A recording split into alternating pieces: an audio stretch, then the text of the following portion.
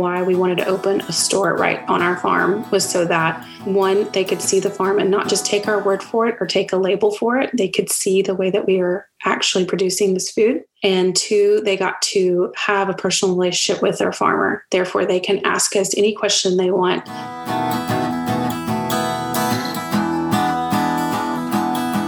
From Meyer Hatchery, it's The Coop, where we talk all things poultry in hopes of inspiring crazy chicken keepers and educating future flock owners. I'm your host, Kendra, and on the show today, you'll hear how the desire to feed their family the best possible food grew into a passion for sharing that food with their community.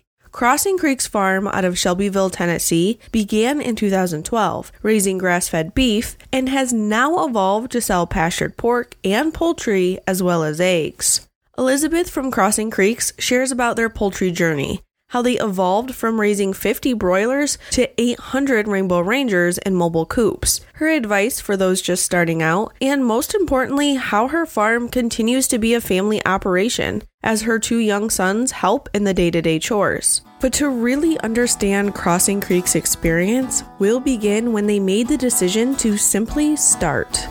Yeah, we had laying hens before we even had our farm. We just had them in our backyard. We were so desperate to start that we just started somewhere. And we started with a small mobile coop and maybe 6 or 8 hens in our backyard. And, you know, once you get one, they're kind of like chips. You just can't stop. You just keep on with chickens. And so we have now, I'd say we're up to the 120 to 140 range on laying hens. Nice. It's funny because I have a similar quantity of chickens. When you tell people you have over 100 chickens, they kind of look at you like, what? Like, what are you doing? Absolutely. Absolutely. And I swear, when you see them in person, it doesn't really feel like 100. You have to just come and see them. It doesn't seem like that many. No, it doesn't at all. So when you began with layers, I think that's super valuable when you said you just had to start somewhere and you had your mobile coop. I think that's a lot of people feel like they have to have a permanent coop set up and, you know, so many chickens to get started. But I like the fact that you had a mobile coop because it makes it easier. If you're on a piece of property, you know, you're not going to be on forever or even for, you know, several years. Using a mobile coop is completely fine and it will protect your chickens and it gives you those eggs to first get started or even meat chickens if that's how you want to begin. So with your laying breeds, what were some of your favorite breeds that you started with? The very first breed that we started with were Americanas, and I still have Americanas to this day. We also have black Australopes. Red sex links are probably our most favorite at this point because of their production level.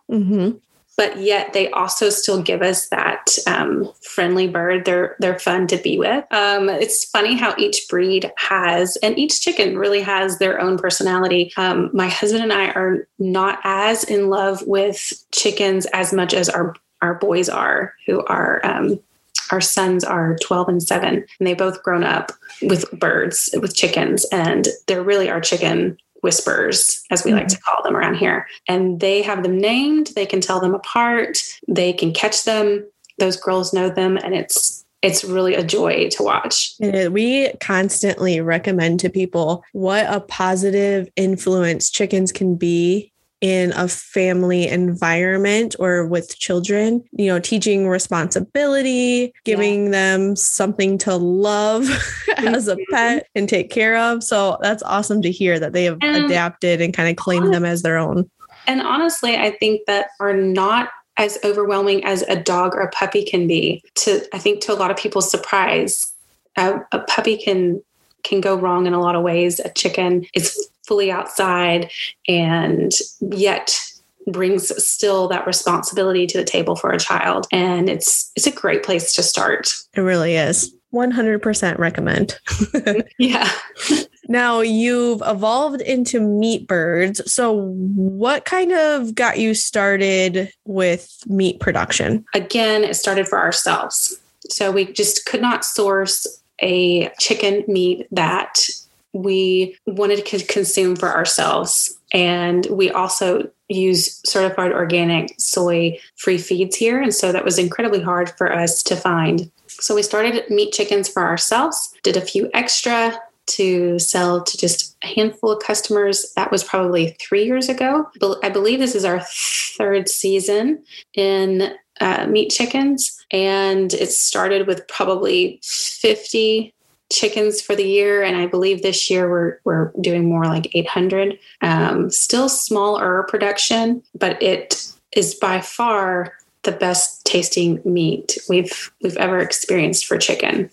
We say that a lot too on the podcast is homegrown or home raised meat is completely different than what you buy in the grocery store. And until you've experienced that firsthand, it's really hard to put into words like the true difference. I think the biggest thing we hear from our customers is they're shocked that our chicken has great texture. It's not spongy is something we hear a lot, and that it actually has flavor. And that always surprises me, but yet I understand at the same time, chicken is supposed to have great texture and a wonderful flavor. It's not supposed to be bland and spongy. Yeah, homegrown is always way better. It's funny because we've raised pork on my own personal homestead before. And when we had it for the first time, I was like, man, this is really porky and good. Like it intensifies the flavor, I think, when it's home raised. We can't go back. No. I'm afraid we've ruined our boys for life on what meat tastes like. Exactly. Not ruined, right. But refined. Yes, absolutely. This is that word, refined. That's too funny. So how many how many rotations do you do of meat birds? Because if you're raising over 800, are you doing that in like one order, or do you space that out over several months? Yeah, so we space that out. Our growing season for meat chickens is typically March through October / maybe beginning of November, if you want to count turkeys in there as well. So we are located in Middle Tennessee, and it's warm enough for us to be able to handle meat birds out for that long of a season. We definitely do not do any kind of meat bird through the winter, just because of lots of things, freezing conditions, freezing water, all those things. And they sometimes aren't as hardy as the laying hens. This year, we were blessed with some new coops, some new mobiles. All of our poultry are raised in mobile coops. As we move them at least once, our meat birds get moved twice a day to fresh grass in their coops. This helps us to spread out their manure, which is our fertilizer on our pastures, as well as cut down their exposure to parasites. And they also get access to fresh grasses, bugs, worms daily. And so our new coops this year have allowed us to do 200 at a time. So we're doing 4 rounds of 200 meat birds this year. We will increase that next year. We usually increase every year. Next year, we'll have 2 of these coops devoted to meat birds. So we're going to do closer to 300 to 350 at a time. And still probably just do 4 runs. We could maybe squeeze in a 5th run. Kind of depends on if we continue to move forward with turkeys or not. That's kind of a debate this year for us. And of course, this year we've changed our breed of meat birds with Meyer Hatchery. Of course, we started with Cornish Cross. This year, we were really wanting to get something a little more heritage. So we went with the, oh man, help me out, Kendra. My brain just fried. What are they called? Yep. Rainbow Rangers. Rainbow Rangers. Thank you. So we had a little rocky start at the beginning of this season, but it really had to do with more of us in these new coops than it did the breed. Come to find out, our automated feeding system was not set up the way that we needed it to be set it up. And so they went a little stir crazy, got a little hungry, but we have leveled that out, and they have been amazing to raise this year. We have enjoyed them more. We personally just did not, as a family, enjoy raising Cornish Cross. And it's important to us that we enjoy what we do as a family and it not be miserable. And so we, instead of just totally giving up on meat birds, which wasn't something we want to do either, we tried this breed and have been super impressed with the Rainbow Rangers from you guys. They've been amazing. They have a lot more personality. They're fun. They are a longer grow out. So instead of 8 weeks, we do 10 weeks. But they have produced some of the best tasting chicken I have ever had. Truly, it's been outstanding. Yes, I'm glad you're here to second my opinion because I preach to people all the time. I still think Cornish Cross are a good experience. I truly do think that's where people should at least start to kind of get a feel for things. But yeah, I 100% am Rainbow Ranger. Yeah, I'm glad we started with the Cornish Cross. We learned a lot through them. It was a way to figure out if we wanted to do meat birds or not, understand kind of what a production runs look like. But like I said, just as a breed, we just didn't enjoy them as well as we host guests through our RV sites and our campsites here on the farm. We have a lot of people visiting from all over that maybe have or have absolutely no farm experience. And the farm is open for everyone to see the way that we are raising all of our livestock. And as you may or may not know, raising Cornish Cross, they're not the prettiest things. They're not going to win the ribbon for being the prettiest bird. And most of the time, they don't really grow out all of their feathers. And so they have just naked butts running around. And people really didn't understand that. And it was kind of hard to explain. And so that was just another reason why we were just not in love with them. And so we tried the Rainbow Rangers. They are beautiful. They look like a heritage bird. They look very similar to the red sex lynx, our laying hens. They have all kinds of colors and they're just fun. They're funner to be with. Like I said, they just have more personality. So we've really enjoyed them this year and plan on sticking with them next year. And I think that's important to point out too, is that I think oftentimes people have a bad experience with a certain breed, whether it be poultry or otherwise, and they give up. And really, there's so many varieties out there and different poultry types to try. Even if you didn't like, chickens, you could try turkeys, for instance, or ducks, or try a different breed to really find something you like. Like you mentioned prior, the temperament of those breeds and the personality between individual chickens is just so different. So different. That's so true. Absolutely. We've done a little bit of all when it comes to poultry. We have ducks here as well for laying hens. And then we do meat turkeys. This year on the turkeys, we also upped it to a heritage. We went from just the classic white broad-breasted turkeys to the black Spanish heritage turkeys. Mm-hmm. And again, it was kind of a, oh gosh, we did 2 new things this year in our poultry production, and which was changing breeds and changing coops. Mm-hmm. And it kind of hit us hard. We didn't expect it. The coops have turned out to be the best time saver thing ever, but they did have a bit of a learning curve with them. And unfortunately, there was no way to learn without birds in there. And so we haven't had the best start with these black Spanish turkeys. Mm-hmm. However, we don't believe that it's the breed's fault. We believe that it had everything to do with our feeding system. We are going to see how they finish out come November and hear back from our customers before we make the decision if we will be moving on with turkeys next year or not. Mm-hmm. And that's why I'm a huge believer in doing research in advance too. I know a lot of times, and even in my own personal experience, it was like the excitement of getting birds and starting something new. I jumped into it before learning. And yes, you'll learn along the way. I've definitely made mistakes myself that have led to learning experiences, and I've improved because of it. But doing that research in advance of, for instance, in your case, like your specific climate, knowing how long you can extend your growing season for your broilers and changing up your setup, what makes sense for you. Obviously, the mobile coop, because it benefits your pasture because you are raising other animals. So doing some of that research in advance too for new chicken keepers, whether you're raising layers or meat birds, can help give you a good foundation to start from. Then from there, definitely brace yourselves because you're still going to keep learning. Yes, research is everything. We most definitely start with research and learn from others that have gone before us. Yes. And I think there's definitely people too I've talked to who are on the other side of that spectrum where they've done so much research that it freaks them out to even get started. And so there is that point where you just have to take the leap and say, okay, we're doing this. Yes. Don't be scared to start. Just start. Yes. Now, once your birds are raised up in your mobile coops, can you kind of walk me through your meat bird setup as far as processing? I know you have the farm store on location. Are you processing on site as well? So we were the first 2 years, 2 or 3 years. We are not processing this year because we've upped our numbers so much that we just do not have enough hands here to get them all processed.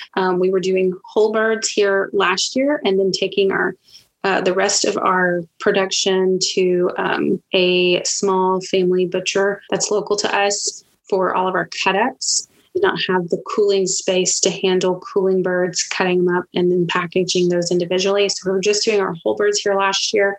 So we have done the processing end of it. That must be a good feeling to finally be at that point where you can pass it off. It is nice. It is really nice. And we're incredibly grateful for them. If you've never processed birds, it's one of the most intense things that you could do. It's a lot of work, and we have no problem paying someone else to do it. Yes, I hear that all too often. I think that's one of the biggest things when it comes to poultry processing. A lot of people that I talk to or that are local to me have hunted in the past or do hunt. So they're used to processing things like deer, or maybe they've processed hogs or cattle before. But processing poultry has so many steps to it, and it really does take an army to process them efficiently. It really does. We would rather process our own cattle and pigs here. We too have done our own deer off the farm. And even though it's a much larger animal, you really can get it done with just one or two of you. But when it comes to chicken, especially the more chickens you have to process in a day, the more hands you need. You need a full crew of at least 10 people, I would say, easily, or a really efficient smaller crew. But for us, it would need to be 8 to 10 people to really get through 200 birds in a day. And at this time, it's just not something that we have access to. So it's amazing how many more hands are needed for such smaller animals. Exactly. And that's what you think too, right? They're small. This is going to be quick and easy. And then you get out there and you're like, what am I doing here? But I swear the end result is worth the effort. But yeah, it can be a little bit of a learning curve there to realize what it takes. Now, you sell at your farm store on property. Can you talk a little bit about selling poultry as a business? Absolutely. So we sell meat chickens as well as eggs direct to the consumer, and we always have. I think that that's probably the one thing that farmers and homesteaders don't think about when they think about starting a farm with the intent to sell some other product is marketing.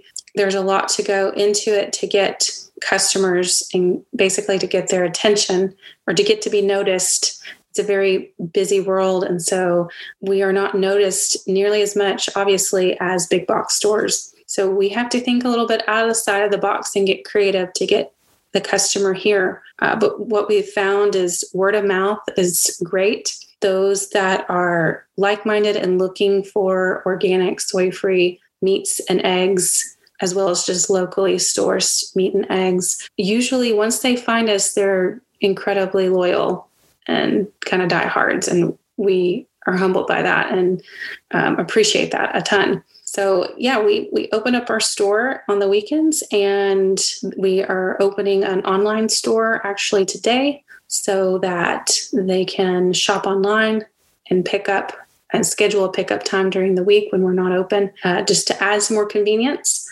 But that's how we sell, is direct right off the farm through our store. We don't do any farmers markets. I love that you're opening your online store. Congratulations. That's another huge undertaking. Yes, it is. Yes, it is. Even with an IT specialist, it's a lot, but I'm really excited about it. And now, are you also shipping meats to customers? We're currently not. We've done that a little bit over the last year on and off. Since summer hit, dry ice has been incredibly hard to find, and it is the only way that we prefer to ship our meats nationwide is with dry ice opposed to ice packs. It truly does keep them frozen. We want them to arrive to you frozen, not thawed or partially thawed. We really try to aim for frozen. And it's been a real challenge with dry ice. And we just can't buy it at the volume that bigger businesses can. Mm-hmm. So that makes it a little bit more challenging to get our hands on it. So we've kind of taken this time to rebuild our online store, launch a new online store for pickups. We'd love to launch for maybe some local delivery stuff in the future, and eventually hope to get back into some of the shipping game. Now, I'm going to have 2 questions for you on advice. One, I would like to hear if you could provide one piece of advice for selling off of your farm, what would it be? Oh, yeah, loaded question. Loaded question. Hire a marketing person. Really, marketing somehow fell into my lap, and so it's kind of one of my main jobs. But I would say really have a goal in mind for your products and how you want them to be get to the consumer, and then focus heavily on that. So if you don't want to dabble in shipping, just don't even think about it, and focus your marketing and finding people really locally, or vice versa.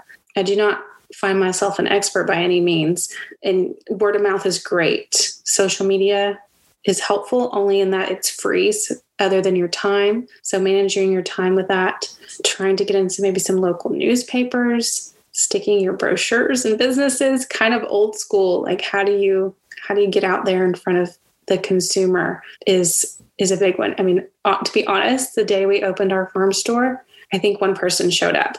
Mm-hmm. And that was kind of an eye awakening of, oh, jeepers, we've really got a market now. Yes. We're here, we've done this, and we did all this, and we kind of skipped the marketing part, and we got to backtrack and really think about that. And so just getting your name out there, a website's huge for them to be able to just Google search, even if you don't have an online store, just a really nice website with a lot of information.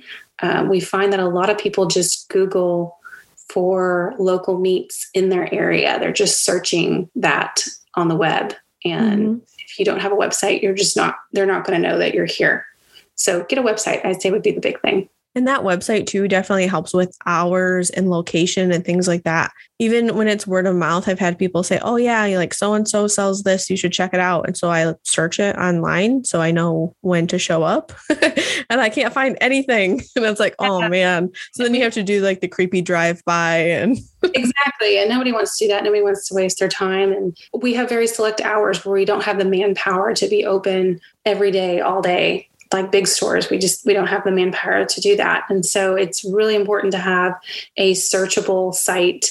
Remember that social media is not necessarily searchable on the internet. And so having a website that is searchable means that they can find you and have all that great basic information with an email contact or a phone number. An address is huge. Make sure your address is on there, and your hours. That would be some big ones. Mm-hmm. And I think too, this past year, more than ever, I think there's been a huge movement more towards supporting farmers and finding local meats and things like that. If you're not a homesteader or you're not a farmer and you don't raise your own poultry or meat or vegetables, knowing that not only now are those farmers having to raise those animals and vegetables, but now they have the added task of marketing themselves on top of it. That's an adjustment for them and obviously for you. And so they're taking on not only raising great product, but also trying to sell that product. And so I think giving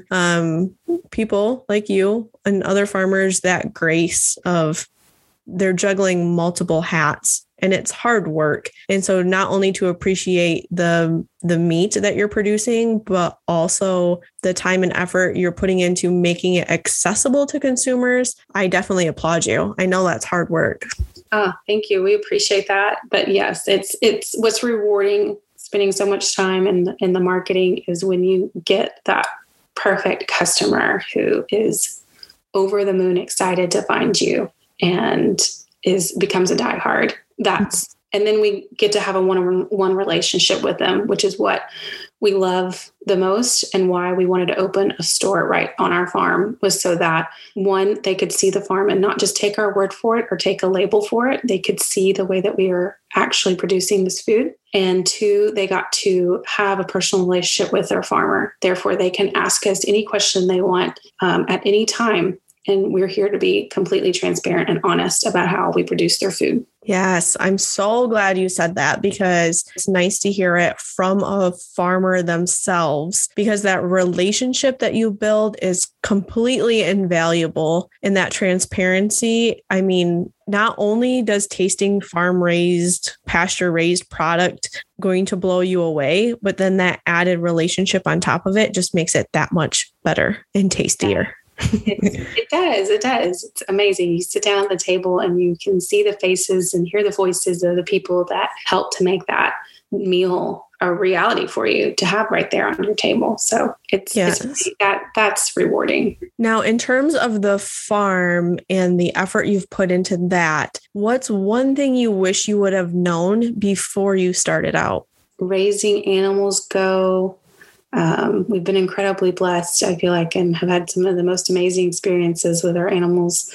That's a learning process. It's still learning. We are not masters by any means, and we don't anticipate to ever be masters. It's an ever-changing world when it comes to farming because our world's ever-changing. But as far as something I wish I'd known before starting, sometimes there's losses, and it's a little harder than I think I anticipated it to be when we lose an animal unexpectedly. That's probably one of the things that has taken me back a little bit outside of the marketing thing, is that when you have that calf unexpectedly pass that you didn't understand or know why, it's the not knowing that sometimes gets to you. And I think knowing that loss is inevitable is really...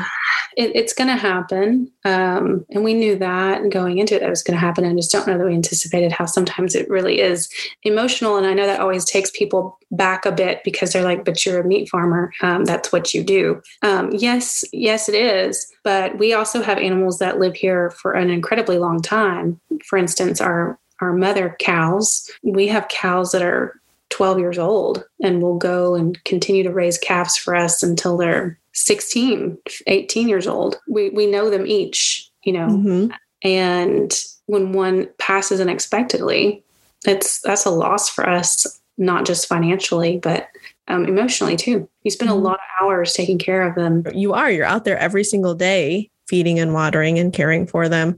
And when you experience that loss that's out of your control, that is incredibly hard. And I don't know if humbles you is the right word, but it kind of resets you, right? Like you're used to your day-to-day doing your normal thing. And when something like that happens, it kind of resets you as a farmer or a homesteader. And we try to look at it as a bittersweet thing because it means that we've not become numb to loss, which isn't something we ever want to, we don't ever want to happen, is that we just absolutely become numb to death around here. And even though my husband and I are more of the large animal lovers, and our boys get incredibly attached to these chickens. In fact, our youngest, I guess it's been within the last year, lost one of his beloved chickens, one of his personal beloved chickens that he had up in he has a small coop where he keeps just a few of them that he's really attached to. And she passed away and it crushed him for days. It blew us away. We had no idea he had become so attached. It was as if he'd lost his family dog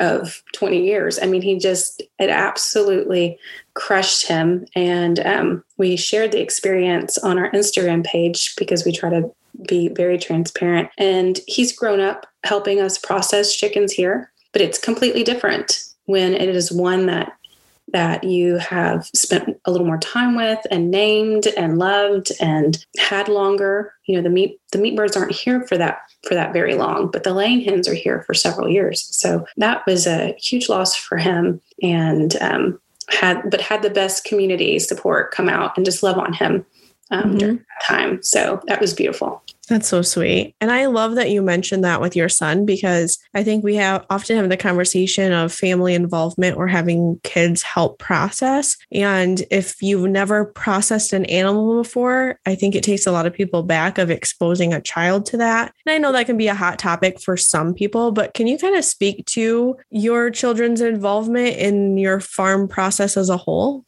Big reason that I feel like we farm is for our children. We wanted them to grow up in this lifestyle. And it wasn't that long ago that our culture had to farm in some way, even if it was just backyard chickens and a family milk cow. Everybody was involved, and ultimately everyone saw death that way as well. And kids grew up around that. And so for us, it's something that we wanted them to be exposed to. It's not for everyone, and we completely understand that. But we chose from the beginning to school them here at the farm so that they didn't miss out on anything, good and bad.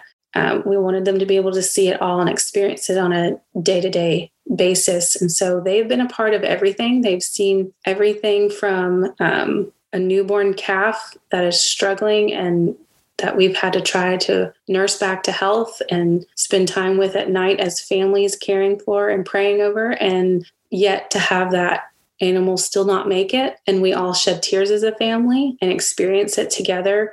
It's been incredibly beautiful in a lot of ways. We're incredibly closer, I think, as a family because of it. But they've experienced it all. When we were processing chickens here for meat, they were involved in those days. They understand how incredibly physically hard and laborious those days are. But they were involved in every part and saw every part from beginning to end. So they saw from baby chick all the way to a packaged process to then sitting at the dinner table eating that. And they valued that meat so much because they knew exactly what went into it to get it to their table. And so it's been a beautiful process to see them care for something, raise it, make it a product, but also to care for something, love it, and raise it as a pet too. It's had tough moments, parenting moments I didn't expect to have to get through, but it's been incredibly beautiful as a family to be a part of. Thanks for sharing that. I appreciate your insight and opening up about that. Like I said, it can be a tough subject, but I think for those families who are considering the idea, I think hearing that directly from you will be powerful. And I like the point you made about value, if nothing else. And there's a lot of other really great factors to raising animals as a family. But I know even the simplest things is vegetables. So around here, it's funny. We eat a lot of green beans and we have, planted the seed, raised the plant, harvested the beans, canned the beans. And when you're eating it in the middle of winter, let me tell you, nobody is wasting a green bean because they remember the sweat that went into, growing them and processing them. And it's the same with me. I feel like because we raise and grow a lot of our own things, personally for me, that we've reduced our food waste substantially because now there is value to it, where with before it was like, oh, well, we just go and get it from the grocery store, or we can go get another one. And it's like, no, you can't. So this is all we've done. One of the really neat things we've also seen with hosting people from all over, when they come and they stay and they're staying in their RV or in our camp spot, and they've brought their children with them. My boys love to be little hostess as well and take them around and show them laying hens and ducks and those things. And occasionally, if the timing's perfect, those children are allowed to gather eggs and help with that. And what's amazing is to hear back from parents that, oh my gosh, my kids are such piggy eaters, but they helped gather those eggs. Therefore, they ate the eggs and they love the eggs, or they went out. We don't have a large garden, but, they've gone out to our garden or someone else's garden and picked a tomato and never ate a tomato before because they're picky eaters. And now they love tomatoes. Once children are involved, it connects them in a way that excites them about their food. And that's been a really fun thing to get to see firsthand, is seeing the next generation learning and growing and enjoying food on a different way because they knew exactly where it came from. That's awesome to hear that you're not only exposing your own family to those treats, but you are also able to invite others onto your farm to experience it as well. And now I'll be sure to link to your website and social media platforms below in the show notes. So if anyone's traveling through and is looking for a farm to stay at, they can find you. Or if they're local and would like to purchase some of your meat products, they can maybe visit your store firsthand. Awesome. That would be great. All right, Elizabeth, I appreciate your time in sharing. Thank you for having us. This was amazing.